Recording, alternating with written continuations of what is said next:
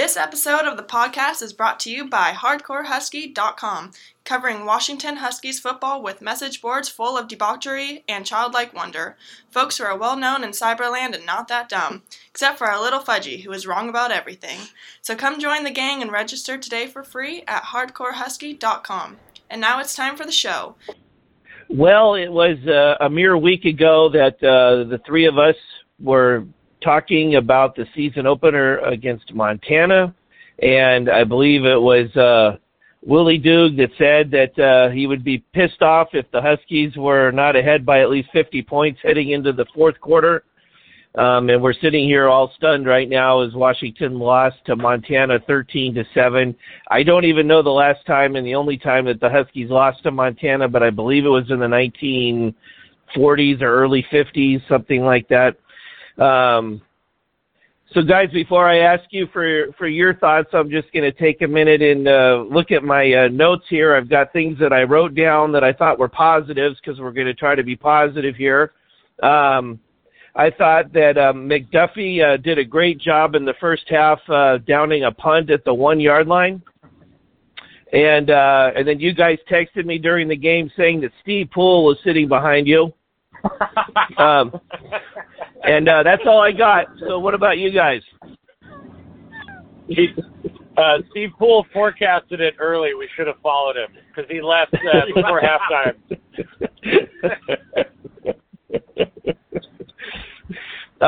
Why do we guys, not I'll listen just to say Steve this. Poole?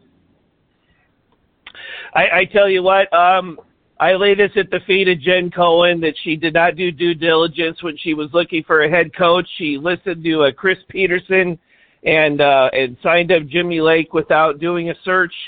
And we're paying the price for that now, and we're going to pay the price for that for a long time because Jen Cohen and Jimmy Lake aren't going anywhere anytime soon, and we've gone from a team that went to a New Year's Six bowl 3 years in a row, and a couple years later, plus COVID or whatever, and now we're the worst team in the Pac-12, and this team cannot do anything good. We can't recruit, we can't block, we can't throw, we can't tackle, we can't coach. I got more things to say, but I don't want to hog all the time here, so I'll hand it off to you guys. Wooly, if you want to start with your thoughts.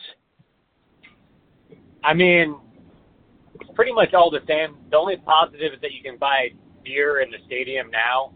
That's the only positive I could come up with. And there was just a point, I think, that just sums up everything to me in the game where I think it was a key third down, and I think the Huskies were still ahead. And the Montana running back was in the open field, and it was him and Tafisi, and Tafisi got just juked out of his mind. I just screamed. It wasn't even a juke. I mean, it wasn't even a juke. Instinctually, how are you a Pac-12 scholarship athlete and you can't even kind of make that play? And the second thing to me is, me and Joey were looking back at old games, a few years ago and just looking at scores, and we were like, in 2017, I think they beat Montana 65-7 or something. It's like, I don't remember that game at all.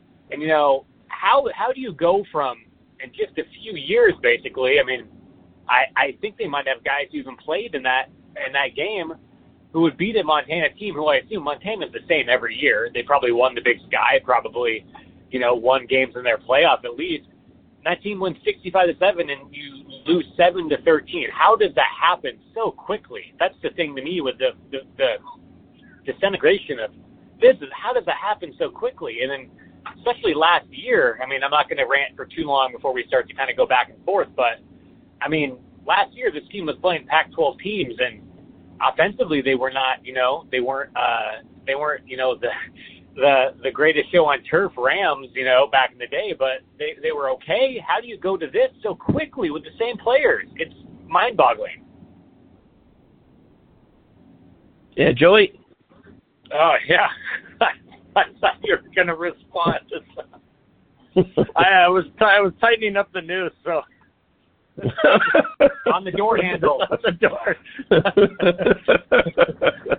My left shoe has no shoelace. It's wrapped around a door handle. But really, it's death. This is the death of a program. So, sideline looked completely dead. I feel like I got sucked into a Ponzi scheme with Dylan Morris. I got Duke. I got Duke hard. I got Duke silly. He was like completely inaccurate. Well, not only him. This line. Give me a break. The Montana D line was averaging, 260, 270 across the board, and they're knifing in our big, too tall linemen can't handle these tough Middle guy. cattle wrangling Montana guys. It's unfathomable. This loss is completely it's unacceptable. This is the worst loss, not even in home Husky history, period. I had to apologize to my son walking back that I brought him to this game, and he's 7, he doesn't give a shit, but I'll still apologize. And I just got a text message from Tommy SQC, and he says he can't take this shit anymore. He's got better things to do, and he wants me to delete his account. So, well, I have like two things that these two are opening manifestos. One, there is about 50, 60,000 people who are Western Washington fucking people who are football fans who've stuck with this program, who come to this game that gets Montana through COVID, through Labor Day weekend. We have all the better stuff we can do. It's the last weekend before weather is going to completely die in Washington, and that is the product you produce. That is so disgraceful. And there's people still there cheering, late to the game, and that is what you produce. It's unfathomable. And then the second thing is just one insight I want to provide for people who are at the game is my worst feeling was about halfway through the fourth quarter, and then I thought McGrew might have had some sort of COVID situation, and I noticed he was pacing up and down the entire sideline the whole entire fourth quarter, and he never got in for a single play. And you could not convince me that McGrew would not have had a better game than Richard fucking Newton, who ran into people and couldn't get anything. Run into tacklers. There's a tend to be a tough guy, which is outside of the box here when I old burns that are drinking that we need to go. We need to fucking go home. Okay, there's a time to be a tough guy. Okay, Newton, don't just run into a tackler. Okay?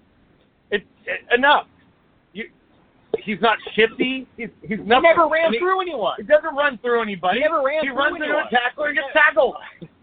Like, great, congratulations. Okay, great. He gets up and he's like, oh, and he like either holds up or he gets mad like he should have broken one. No, you didn't almost break it. You've missed holes. I have some breaking news here. The University of Washington has announced that Joey Dangerously is the new running backs coach. I mean, how? And I'm not the world's biggest Sean McGrew fan. You cannot tell me, and I can't imagine that didn't create some morale issues with the team. If you have a guy who's applied to the program in the years, who's coming back, with the extra COVID season, he doesn't get a snap. He played in the Rose Bowl. He was the guy. He got carries in a Rose Bowl, and now he's here. He's back for another year, and they're giving the ball to Richard Newton. Yeah, who never broke a tackle. That's one thing. I mean, you don't run into guys. Never broke a tackle against Montana. So McGrew was pacing on the sideline. He was all suited up, padded up, ready to go. I never noticed Barry or Sunday or Pleasant. Pleasant? No, never noticed Pleasant. I never saw Pleasant on the sideline. A lot of receivers out. I'm getting into. It's sounding like excuses. I don't want to make excuses. I mean, fuck those pussies, man. I mean, seriously. If we're playing UCLA, those excuses are valid, but we're playing Montana, so. Yeah, exactly. I mean, well, I saw Bynum in street clothes. I was trying to look for 24 Pleasant. And I never saw him. I mean, you literally saw Newton and Davis the whole game, and McGrew pacing the sidelines. It's like, hey, what is he punished? Then put him in fucking street clothes. He breaks tackles, and I don't know. I think we have an issue. Maybe Garrett, you'll have to kind of run point because there's just so many things to freak out about that I don't even know what to freak out about. Were we playing with a skeleton crew tonight? Basically, I don't know. Well, I feel like we're getting a little myopic there because don't lose to fucking Montana. I agree with you in regards to Newton, but at the same time, the blocking was atrocious, so I don't put it all on him. But in all seriousness, I do have some breaking news here. This is not a joke. That Ruth Robbins has announced over Twitter that she's been waiting for the right time to step down, and she's doing it now. And I'm not joking. It is the right time to step down. I want to step down from being a fan. I think Jimmy Lake should get left on the field. I think him and Dylan Morris should get left on the field. She's got a career in church choir. Well, here's the thing. Like I said at the opening of the podcast, that this is at the feet of Jen Cohen, and figuratively speaking, she's got blood on her hands because she didn't do her due diligence. Oh, and it looks like Husky Claus has secured the rights to FireJimmyLake.com. So things are moving. But go ahead. I just wanted to say that I opened by saying that, this is on Jen Cohen's watch and the blood's on her hands, so to speak. But Jimmy Lake and all of his swagger bullshit, it looks so pathetic now when you do this. Yeah. And you run the damn ball, and we expect to win the championship every year. Fuck you. It's like this ridiculous. This Humphrey quarterback for Montana, 2 for 10 for 22 yards. I think that was in the first half. That's the whole game. That's the box score. Montana had 59 yards on the ground. 5 yards. The Huskies did.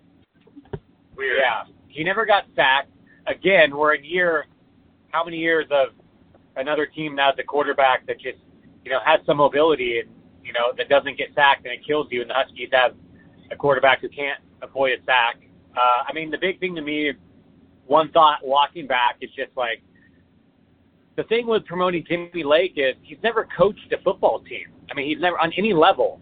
You forget that when you make these coordinator hires. And yes, they've worked at places like Ohio State and Oklahoma. Clearly that has.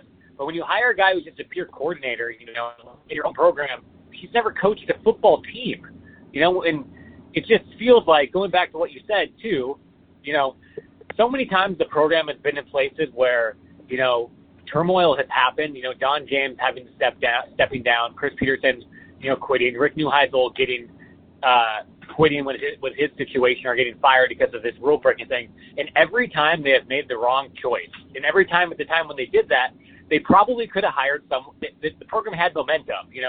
When Peterson sat down, it was a program that had a bad year but was in a good place. Case in point, how Jimmy Lake was able to keep all the recruits from that class, but clearly he's a terrible recruiter and something's really rotten. But at that point, they probably could have got someone good. Instead, they went the easy route. They hired, who Peterson recommended, who's a coordinator, who has no proven thing, and now they're fucked. Now they're going to have him for how many seasons or how many games? We're stuck with him. We're stuck with him. Unless this year is a complete tank job. And who's going to want to come in, and then they're going to miss out on 2 recruiting classes, too. That's the thing, too. If they just would have, 2019, they probably could have got, hypothetically, the list guys would have took the job. Would that be? Same thing when Neuheisel got fired or got run out of football. Who would have taken the job there then compared to after Gilbertson blew up? It's going down. It's going down right now. I don't know. It almost looks like it's a Neuheisel Gilby thing. It looks like it's going down right now. Right before it. We can all see it. Well, and then early in the Sark years, when the late Delary and I would be talking a lot about how badly we wanted Sark out of here, and we would be half serious and half joking though. We'd say the only thing because he's not going anywhere anytime soon. He keeps going 7-6, and that's enough. And so our only hope was that he would get turned in by some co-ed because he sent her a dick pic or something. You remember?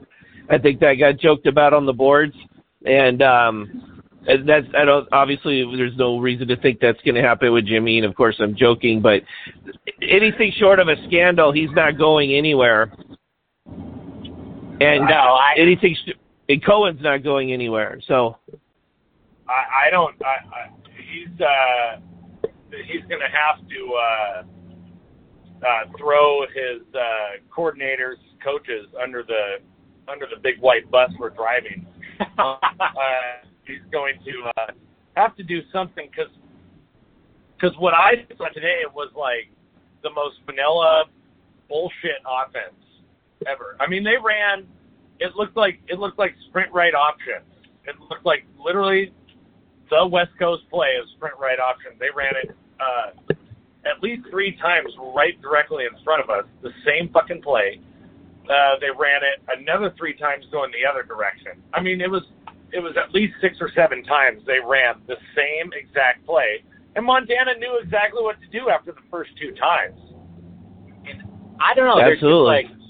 There's just things too that are just like tells, like opening kickoff. We're like, all right, Cal Jackson, he gets it, and you're like, the guy looks slow. Like on that opening kickoff, every time any kickoff he got nothing, and you're like, isn't this guy supposed to be like the big fast guy? Then I think McDuffie got a return or something. It was just like, okay, or Cam Davis, like nothing against Montana. There was just no momentum, and the defense played tough, and they got stopped, but they never made a play. They didn't get a sack, I don't think. They never made a turnover. They never had like a big play. It was just like a malaise that was just like death. It was just like a slow death of just like. And here's something I want to say. Also, that ties in with that is kind of twofold. First of all, and something that I complained about last year on the boards was that the University of Washington the athletic department has put so much pressure on fans, and with their whole the all-in thing. And then they give you the whole, what was it? They sent out that letter, and it was very kind of sneaky. And then if we don't hear from you within 2 weeks, we're going to assume that your tickets were a donation and all this kind of thing. Yeah.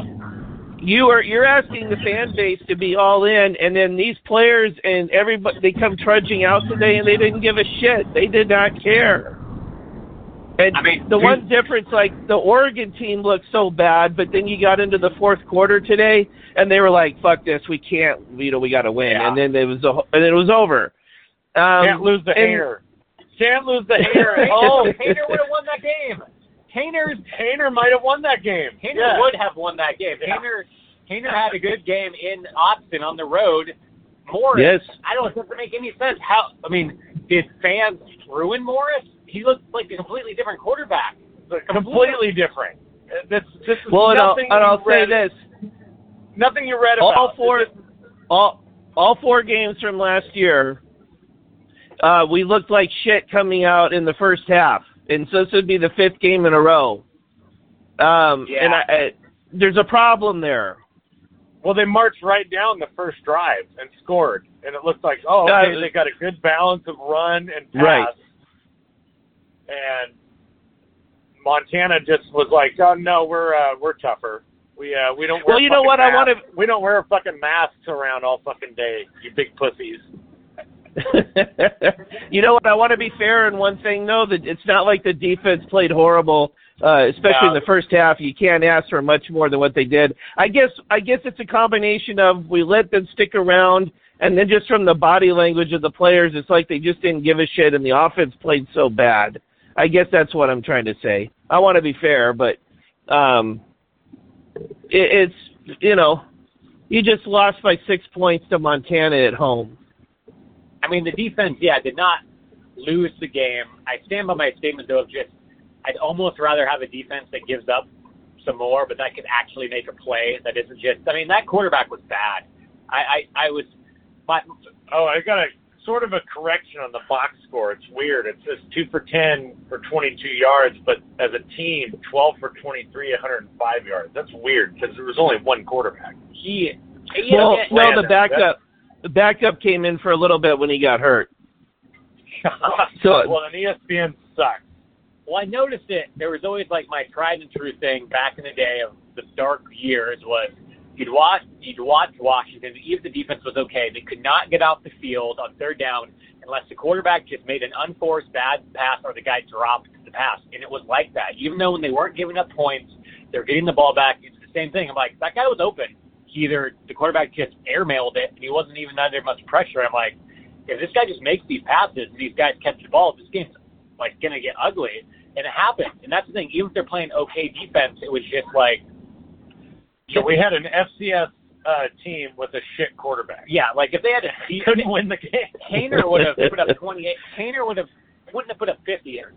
Hainer wouldn't have put up 50, but Hainer would have put up 28. I mean, yeah, it was early on.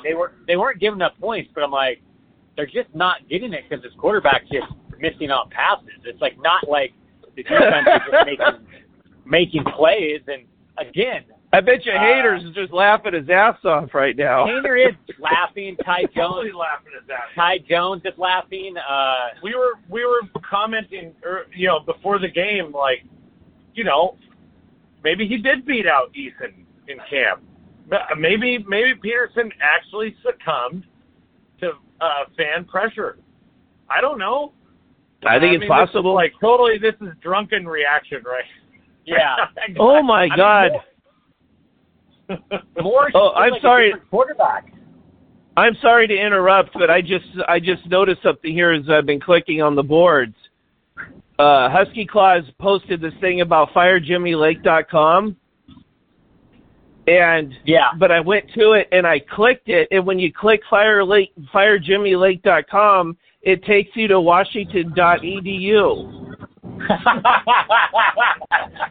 I'm not kidding. Well, that's how they resell you, because this program is broken.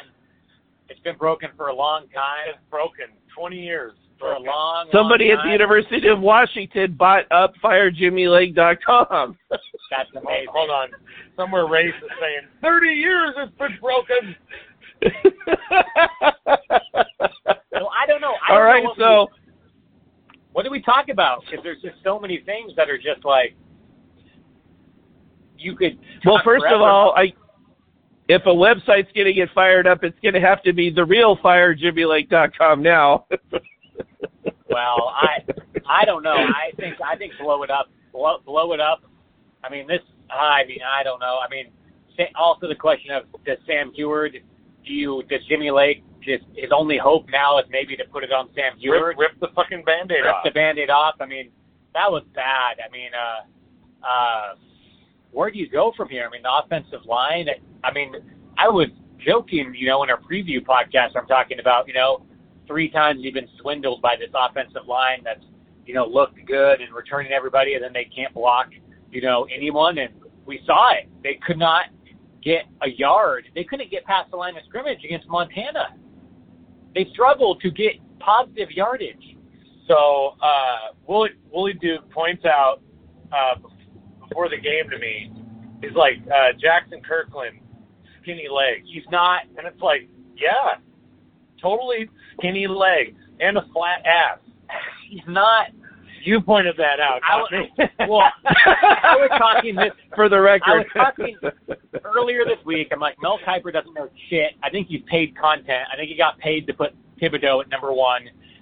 Because I was like, that fucking pussy went out. My proof is that Jackson Kirkland is number 9 player. I'm like, Jackson Kirkland might be a UD fucking FA. I have no faith in that guy. And I'm like, look, we're at the game. I'm like, do you remember what Caleb McGarry looked like? He was the last pick. He looked like Brock Lesnar. If Brock Lesnar was like bigger and scarier, and he was athletic. And like that guy was the last pick in the first round. You look at Jackson Kirkland, and he looks like a. I'm not going to talk shit about a guy, but he just does not look like a fucking NFL lineman. Bird legs, weird ass, like inward ass. Bird legs. Bulow goes out. I thought we were going to see a mountain of a Sasquatch man, and it was like, oh, he looks like Kirkland. He doesn't look like a right guard. He doesn't look like Steve Hutchinson. He doesn't look like a fucking guard. He looks like way too tall. Surprisingly, Wattenberg didn't look like completely awful today, but Well, they made up for it by the other 4 guys sucking ass. I mean, the left guard, Benavalu, either got hurt or got benched because eventually Kalepo came in. Yeah, I couldn't figure it out. Eventually Kalepo came in. So, and you go back and you look at, the 2016, that era of the line. You had McGarry, large Brock Lesnar, Adams. He was a weird body type, but he still was like a dude. And Eldrin Camp and Coleman Shelton, who looked like guards and centers. They weren't the elite. Looked like guards and centers. Looked like interior linemen. Nick Harris, Nick Harris. Anti-Duke, hated, but he looked like an interior lineman. Yes. No one they have now looks like an interior lineman. They just look like they recruited guys, possibly this fringe 4-star idea of recruiting guys because they're 4-star guys. It just never works out in the Pac-12. The only thing that's ever worked in the Pac-12 in recent history has been nailing 5-star recruits, as Pete Carroll, or scheming people the way Oregon and Stanford did back in the day, or Pete just got the right guys and they were good and sprinkled in a few local guys who were really good talents. So I don't know. I don't know what to say. Oregon State always stole a guy from Washington, turned him into a all-Pac-12 guy. And it always takes the guy from Washington. It looks like they just grabbed some guys who were 4-star recruits, and they just threw them out there. And Victor Kern, who's not a tackle, he's like 6'3", 320. No, he should be right guard. He's not right tackle. I don't know. I don't know where to start, and I don't know where to end. I don't know where it goes. It's funny. Every time they kind of needed some big play to happen, he'd throw to Otten, and you're like, where was it? All game. Where was that? All game. Where was it? And I don't. But even so, you need 10 yards, and he'd get you 6, and you're still punting. Yeah. So. Well, I mean, still, it's like, you said he was your security blanket all the time. Well, okay, you had chances throughout the game. By the way, we never saw Quentin Moore either. No Quentin Moore. COVID. Saw a lot of Duke and Devin Culp. Westover missed the block early. I don't think ever came back in. The Duke. Oh, yeah, he whiffed. Duke man legend. Jack Westover. Well, there's some also weird things about the game. I don't think we discussed it, but why were Bynum and Odunze not playing, but Benavalu went out and never came back in? I think there was a couple other things I was thinking about that were just kind of odd. There were these COVID guys, or these guys who had COVID. Did we ever find out? Like, Kamari Pleasant, like what was the deal with all of that? And also Montana punter and kicker quietly. The dog man will give them the player of the game. Montana's punter was amazing. Well, fuck the kicker, he missed. Yes. The fuck kicker. Well, he also had that kickoff late in the game where also Peyton Henry. What the fuck? I mean, you're in the program for how many years? And you can't make a no-pressure 50-yarder with no wind? Come at home? Come on. No man. kidding. Come on, man. Come on. Fucking kickers, man. Come on. I mean, and then Montana's punter quietly just the field position game all game. He reversed the field over and over again. So I got this thing. I fucking can't stand kickers. I can't stand them. They don't have to live with CTE the rest of their lives. They don't have to do. They just walk around the sideline acting like dorks. But no beef with punters. Punters are like the HR department of the football team. Offense fucks up. They send the punter out to handle the dirty work. And this Montana punter, they had the best HR department of a lot of football teams I've seen in a long time. I don't know. Well, guys. Yeah. I can tell you that back to pack, Fudgy, he's not taking the loss very well. Back to pack. Well, he's a suicidal millennial. Yeah, he's not handling this very well. So I'll read one of his posts here. And by the way, his criticism of Morris, I do not agree with what he says here, but I'm just going to read what he says. He says, "Fire everyone." He said, "This is what happens when you hire a shit offensive coordinator and start a literal inbred at quarterback. We can never have nice things. This hurts bad. Have a nice night, everyone. This program is so pathetic." My apologies to the Morris family. I have no idea. I have no idea what the person affiliation is there? I also don't know if you look. Morris looked good last year. I mean, I'm also like not a big PFF guy, but I think they do all right with quarterbacks because they can chart, what actually happened. But he was good. And that just looked like a totally different guy. I mean, you could even say the thing last year, like against Stanford, when they didn't have Bynum and they didn't have Puka, he struggled a little bit, but he still was like, he did all right in that game, and he was just lost. It's just like he was airmailing everything. He was just dropping back. He was way behind. He was way behind. A number of passes, way behind. He looked terrible, but I'm not throwing in the towel completely on him because he earned something last year from what we saw. So my concern is more just team-wide. I expect us to shit the bed against Michigan now, but Morris looked terrible, so don't get me wrong, but this didn't happen last year with him, so I don't know. But I mean, here's the thing that really concerns me though is all we've heard throughout the spring and the summer and into the fall camp was that the offensive line was the strong suit of this team along with the defense, that our offensive line was going to really dominate, and we can't even block Montana. Yeah, I also would say, did Morris get ruined by his own home field crowd? Like, did he not know how to play? Was the pressure of the crowd too much for him? Because also, I think it was an early tell. I was telling Joey, we were watching the game, same thing. It was before things got ugly, but I was like, there's receivers are not open. No one is open. Like, early on, I was like, no one's open. I mean, weren't schemes open, just no separation, nothing.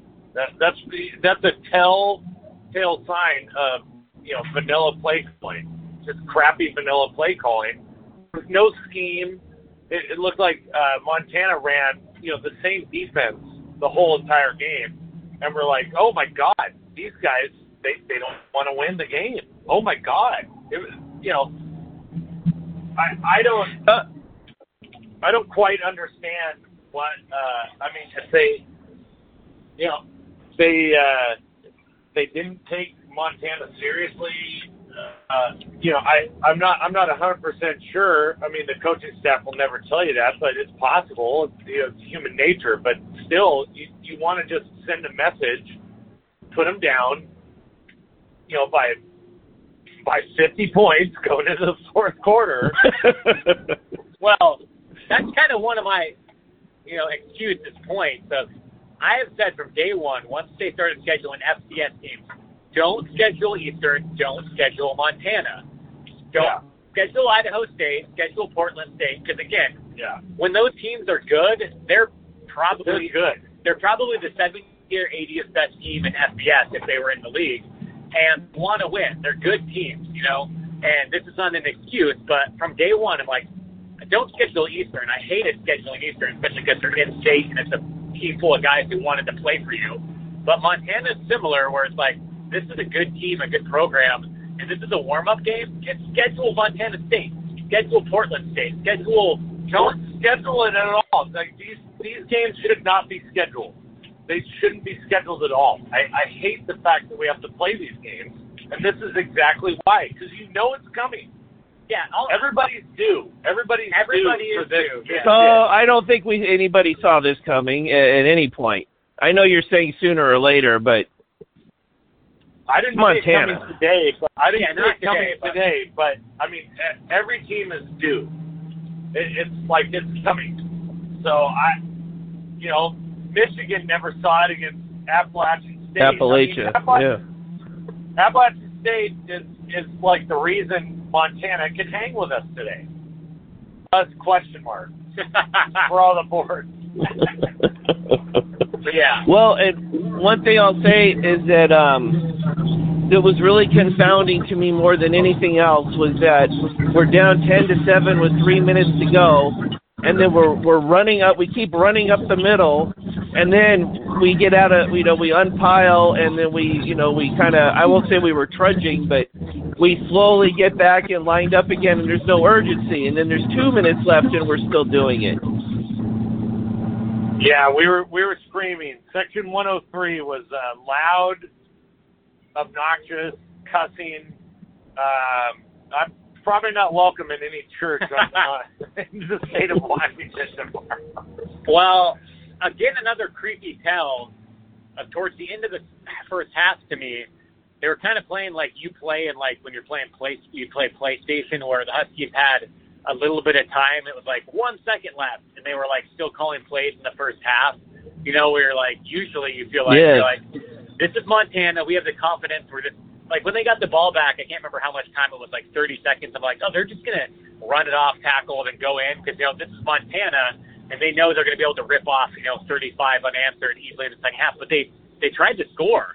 And even with 1 second left, I think they called a timeout to get one more play left to run a play like you would do if you're like me or you playing NCAA football 2004 and you're like, I want to score. But back in, most days, you're like. But we ran the ball, though.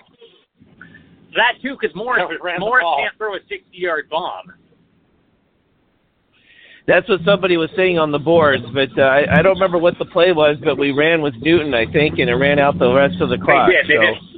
They eventually did that. They tried fucking Newton. They ran Newton, this fucking Newton, off left tackle and got like 3 yards in the half, and also kicked off in the second half. I mean, I don't know. This is just, I don't know where you go from here. It's almost better that it's just like, I think I put it on the board yesterday. The media hype on Newton is it's insufferable at this point. I don't know what they're trying to push. It's a guy that just runs right straight ahead, north and south, which is great if you need a yard, and then runs right into a tackler. There was a hole. The first drive of the game, there was a hole. He could have bounced it to the right. He could have scored. He missed it, didn't see it till really late, and then Montana closed on it. Luckily, we were able to score. Well, it doesn't really matter. We should have been shut out. Who gives a shit? I mean, it doesn't really matter at this point. But this Newton nonsense is I don't quite get it. If I were McGrew, I'd be transferring tomorrow. Yeah, I feel bad for McGrew. I mean, I can't remember if we talked about it, since we've recorded this, but I mean, McGrew is a guy who came back. He's been in the program for a long time. He played in the Rose Bowl, took carries.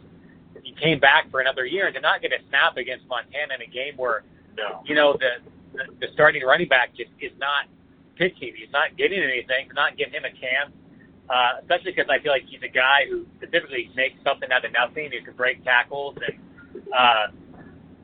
do that, and then to not give him a chance at all. I don't know where we go from here, and I don't know where we go with the podcast. I mean, where do you go from here? I mean, you're going at Michigan, and if you win at Michigan, who also, Michigan beat Western Michigan 44-14. What's going to happen next week, and what do you do from there? Well, we shit on Taylor Rapp for quitting on us. So it's not like we can quit the podcast at any moment, right? I mean, look, this is the bad psychopath girlfriend that gives good head. I mean, oh my god! Oh my god! Oh my god! She keeps sucking you back in. You're not suggesting that be the episode title, right? That's up to you. I come up with it. Wow. Well, I guess we'll come down the home stretch here in terms of the episode, though, because there's another 6 things I could complain about in regards to the game, but those are really just that's signal. It's a noise and not signal, It's not the big picture. Safeties look soft. Who's the Cam Fab? Yeah. You go by Cam Fab, you're soft. Sorry. No, I mean, like I said, there's a bunch of things we could complain about in regards to the game still, but it's almost meaningless because it's not like if we got better play out of the outside linebackers, we win this game. No, it's everything. It's everything. bad. Everything is bad. So I guess let's just say, where do we go from here in regards to the rest of the season, and then just the long-term damage that this is gonna have with the program. We're in a death spiral now, and is it gonna take, because there's not gonna be a scandal or anything, so is it gonna take 2-10 before we rid ourselves of the coach and the athletic director? And at what point does that happen? And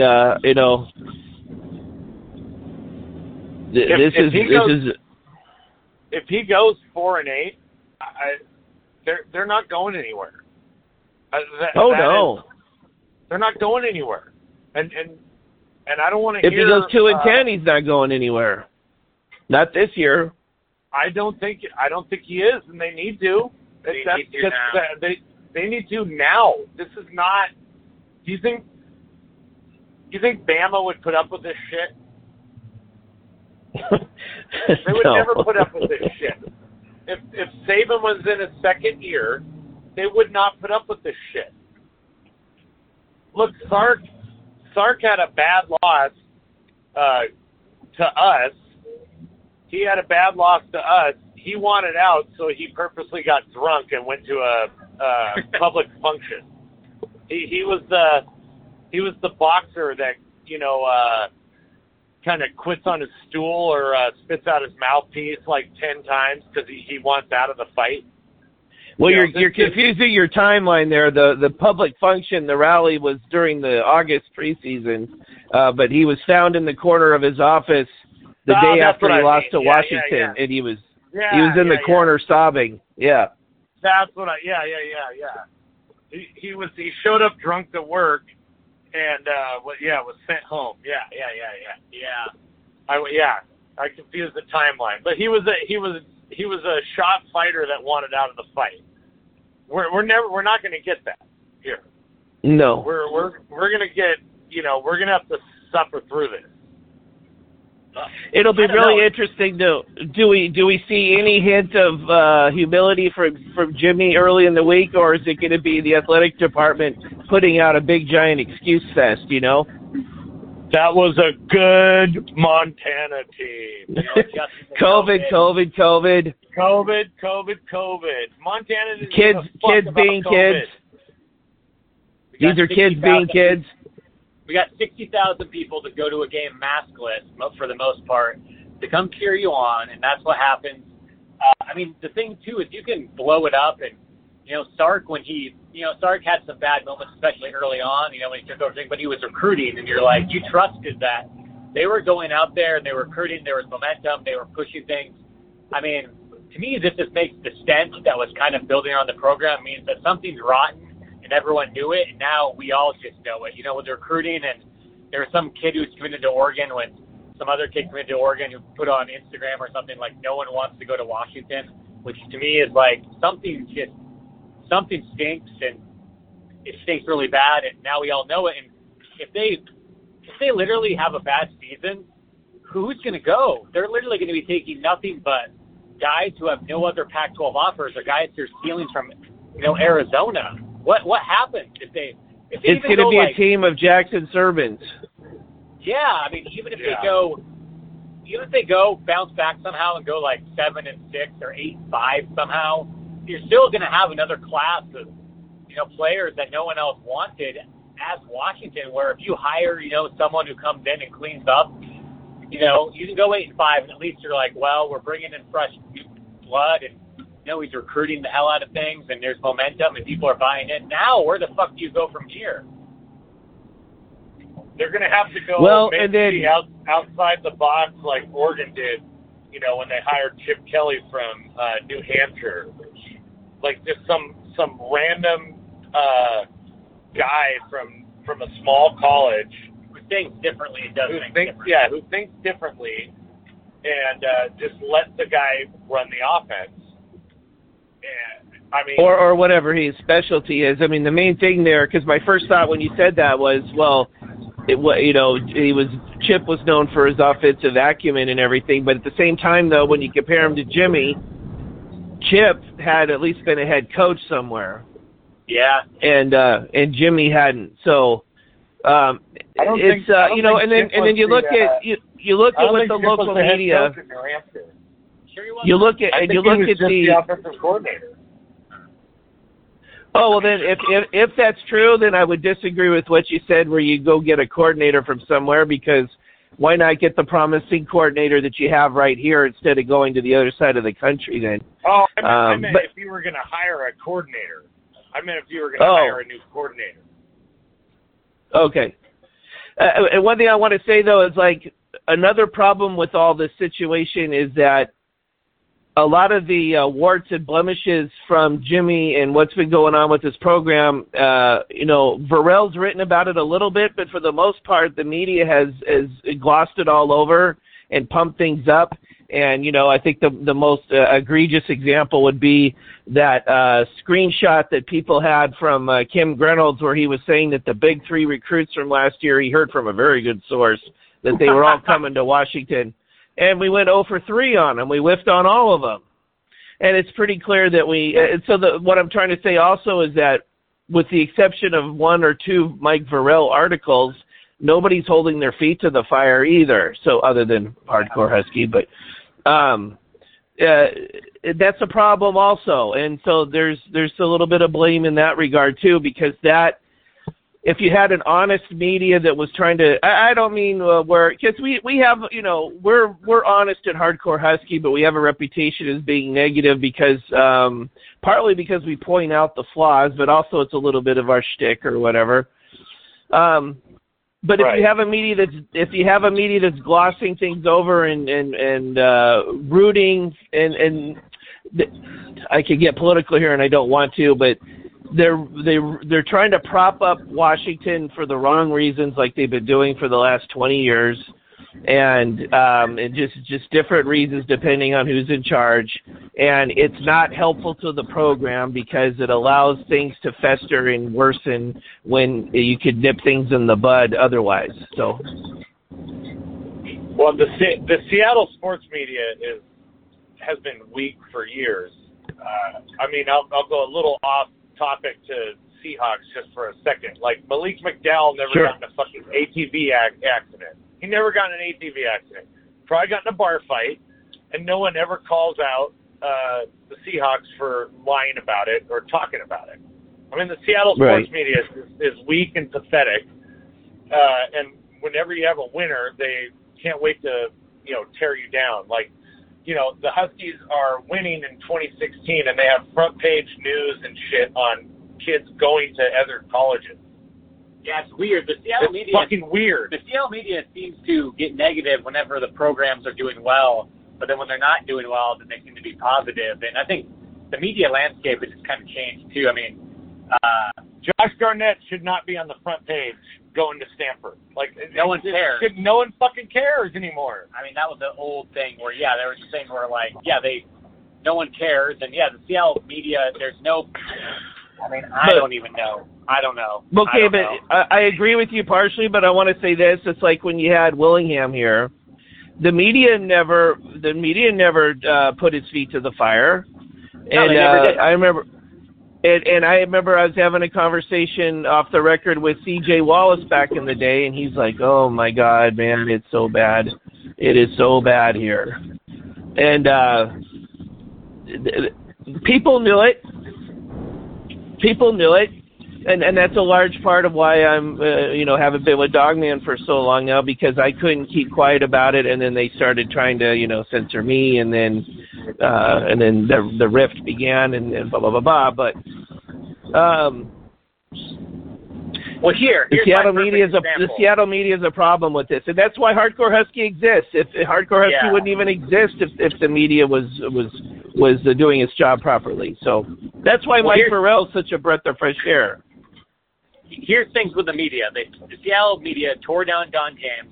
They tore down Neuheisel, but they somehow never broke the story of Sark being a public drunk that everyone knew. Yeah, everyone knew about it. Everyone knew. How was that not a story? We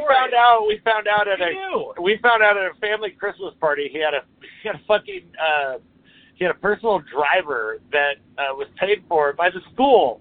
Like the RC's tickets pay for that shit. How is that not a story? How's that not out? And the things that you had about Willingham, how was that? How was the media not a story? Yet they tore down Don James for weird things that were nothing. And then later Neuheisel basically gets fired because the media outs that he was in office pool betting things. But Sark was a public drunk, adulterer, and just mess for years. Oh, he took the USC job on at a Colorado airport, I think, right? Yeah. On a recruiting trip paid for by the University of Washington. Like, how does that story not get out? Yeah.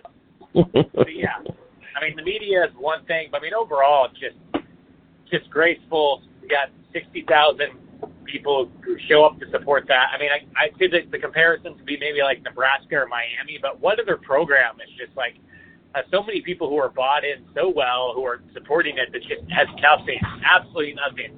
Like, just cannot lose this to not only lose it to Montana, scores 7 points against Montana, doesn't score after the opening drive. Looks sad. Just looks sad, it's just weird. You look, I was just there and I'm like, this is just bizarre. We have this many people who are at this game that want this to succeed, and it just does not at all. Like, where else is this the case? And I guess in Nebraska, it just feels like college football moved on and left Washington behind.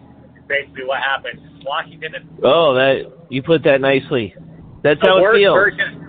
A worse version of Minnesota, which I was laughing at watching Minnesota and Ohio State.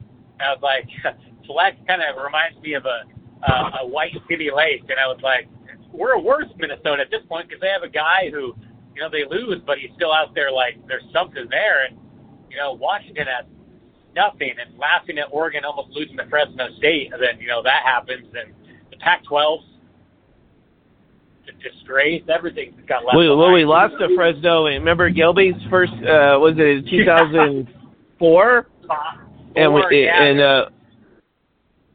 We lost with Isaiah at quarterback, I remember. Yeah, he threw a bad pick six, I think. Right? Fresno and Nevada. Yeah. Well, Nevada was in 03, yeah. Pickett. Oh, 03. Yeah. The Nevada, Fresno. Yeah, I mean, I don't know. I don't know what that was. I don't know where to go from here other than, like, I guess we're going to take it week to week and just watch. Everything was bad. There was not a single thing other than, he said the McDuffie down putt. People, the crowd was good. He's our player of the game. Yeah. The opening drive, but even the opening drive was kind of ugly. It was just an endless amount of 4-yard runs, and kind of like difficult passes where I said, that's it. That's it. And from here, we don't know. Couple of updates from the boards here. Back to Pack, a.k.a. Fudgy, he now wants Upper Campus fired also. And then Harry Balsdog says, let's fire Lake tonight and offer Jonathan Smith $5 million a year to come to Washington. Make him say no.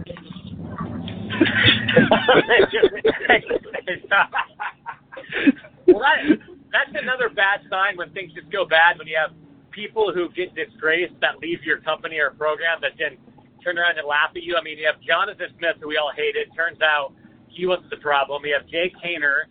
You have JT Tumalo and Emeka Egbuka, who we are kind of laughing at because they're going to go to Ohio State and not play. Transfer out. And G. Scott Jr., and you're like, Oregon, you're like, laughing at them. And everyone's like, and all the guys who are going to Oregon. And now you're like, everyone's working out, laughing it up.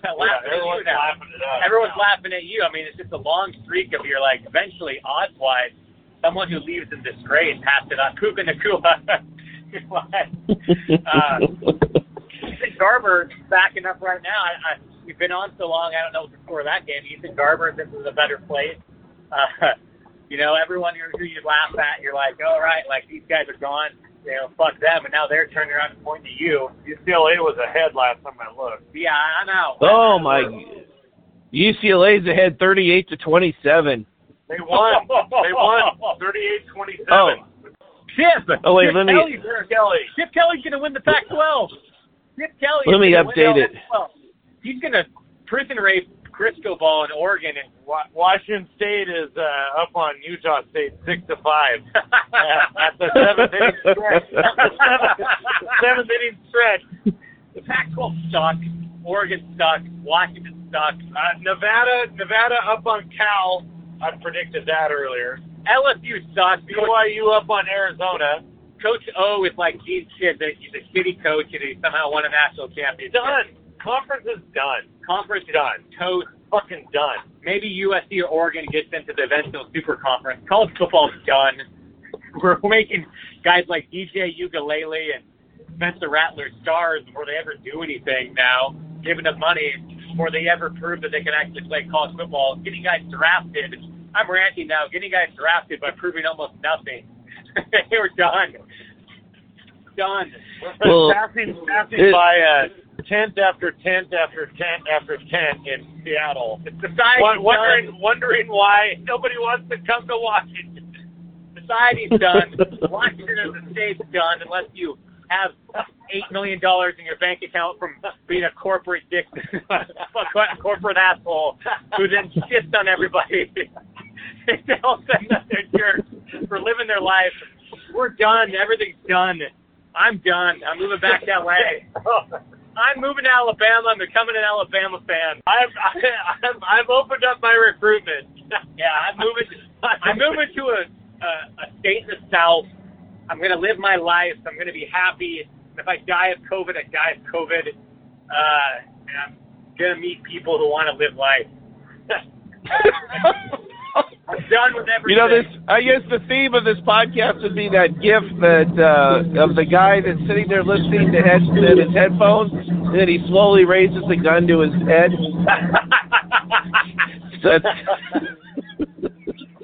That's kind of the. I guess we'll wrap things up here. $400,000 in Skagit County to buy a shack in the woods now. Yeah. Yeah. And you still got to wear a mask. So we'll wrap things up now. Do you guys have any final thoughts? No.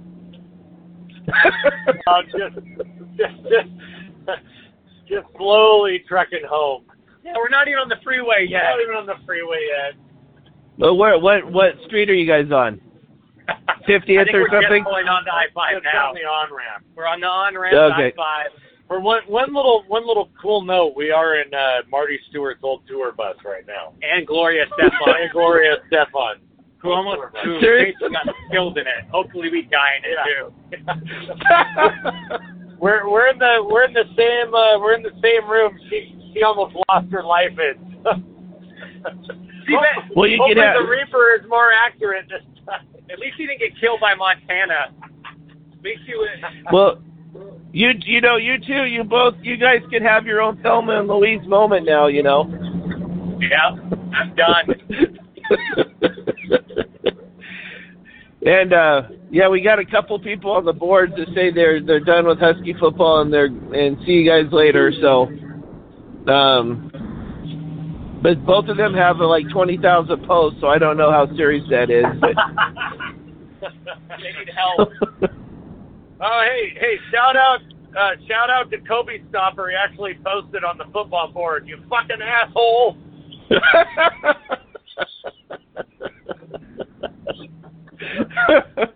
That was one of my favorite things from a couple of years ago, where it was in the middle of a very competitive game the Huskies were in, and I wandered over to the Tug Tavern to see what was going on, and Kobe Stopper was in a big argument with Slay Dog over Trump. I was like, guys, there's a Husky game going on, you know. So. Hell yeah. All right, guys. Well, have a good, safe trip home, and we'll talk again in a few days. Hell yeah, that's good. All right. Hey, go Dogs, I guess. Thank you for listening to the Hardcore Husky Podcast. This show is copyrighted material. In other words, stop plagiarizing our shit, fuckos. So please tell a friend and rate us 5 stars on iTunes, especially you cheap bastards who don't donate. It's the least you could do. Yeah, I'm looking at you, creepy coog. And come join our fun over at hardcorehusky.com. We've got Husky football, Yellow Snow's record shop, and our notorious Tug Tavern, which is a shit show of politics and strange news. And if you enjoy yourself and are ready for the next level of cyber peyote, come join Swain's Wigwam. I'm going to have to read this over. Sway's Wigwam, yeah. Sway's Wigwam at Navajo Nation's gift to college football. It's also the official private club of Hardcore Huskies. We're talking boobs, guns, and inside information, all for the low fee of $129 a year. Come join the fun. I'll have to redo that one, but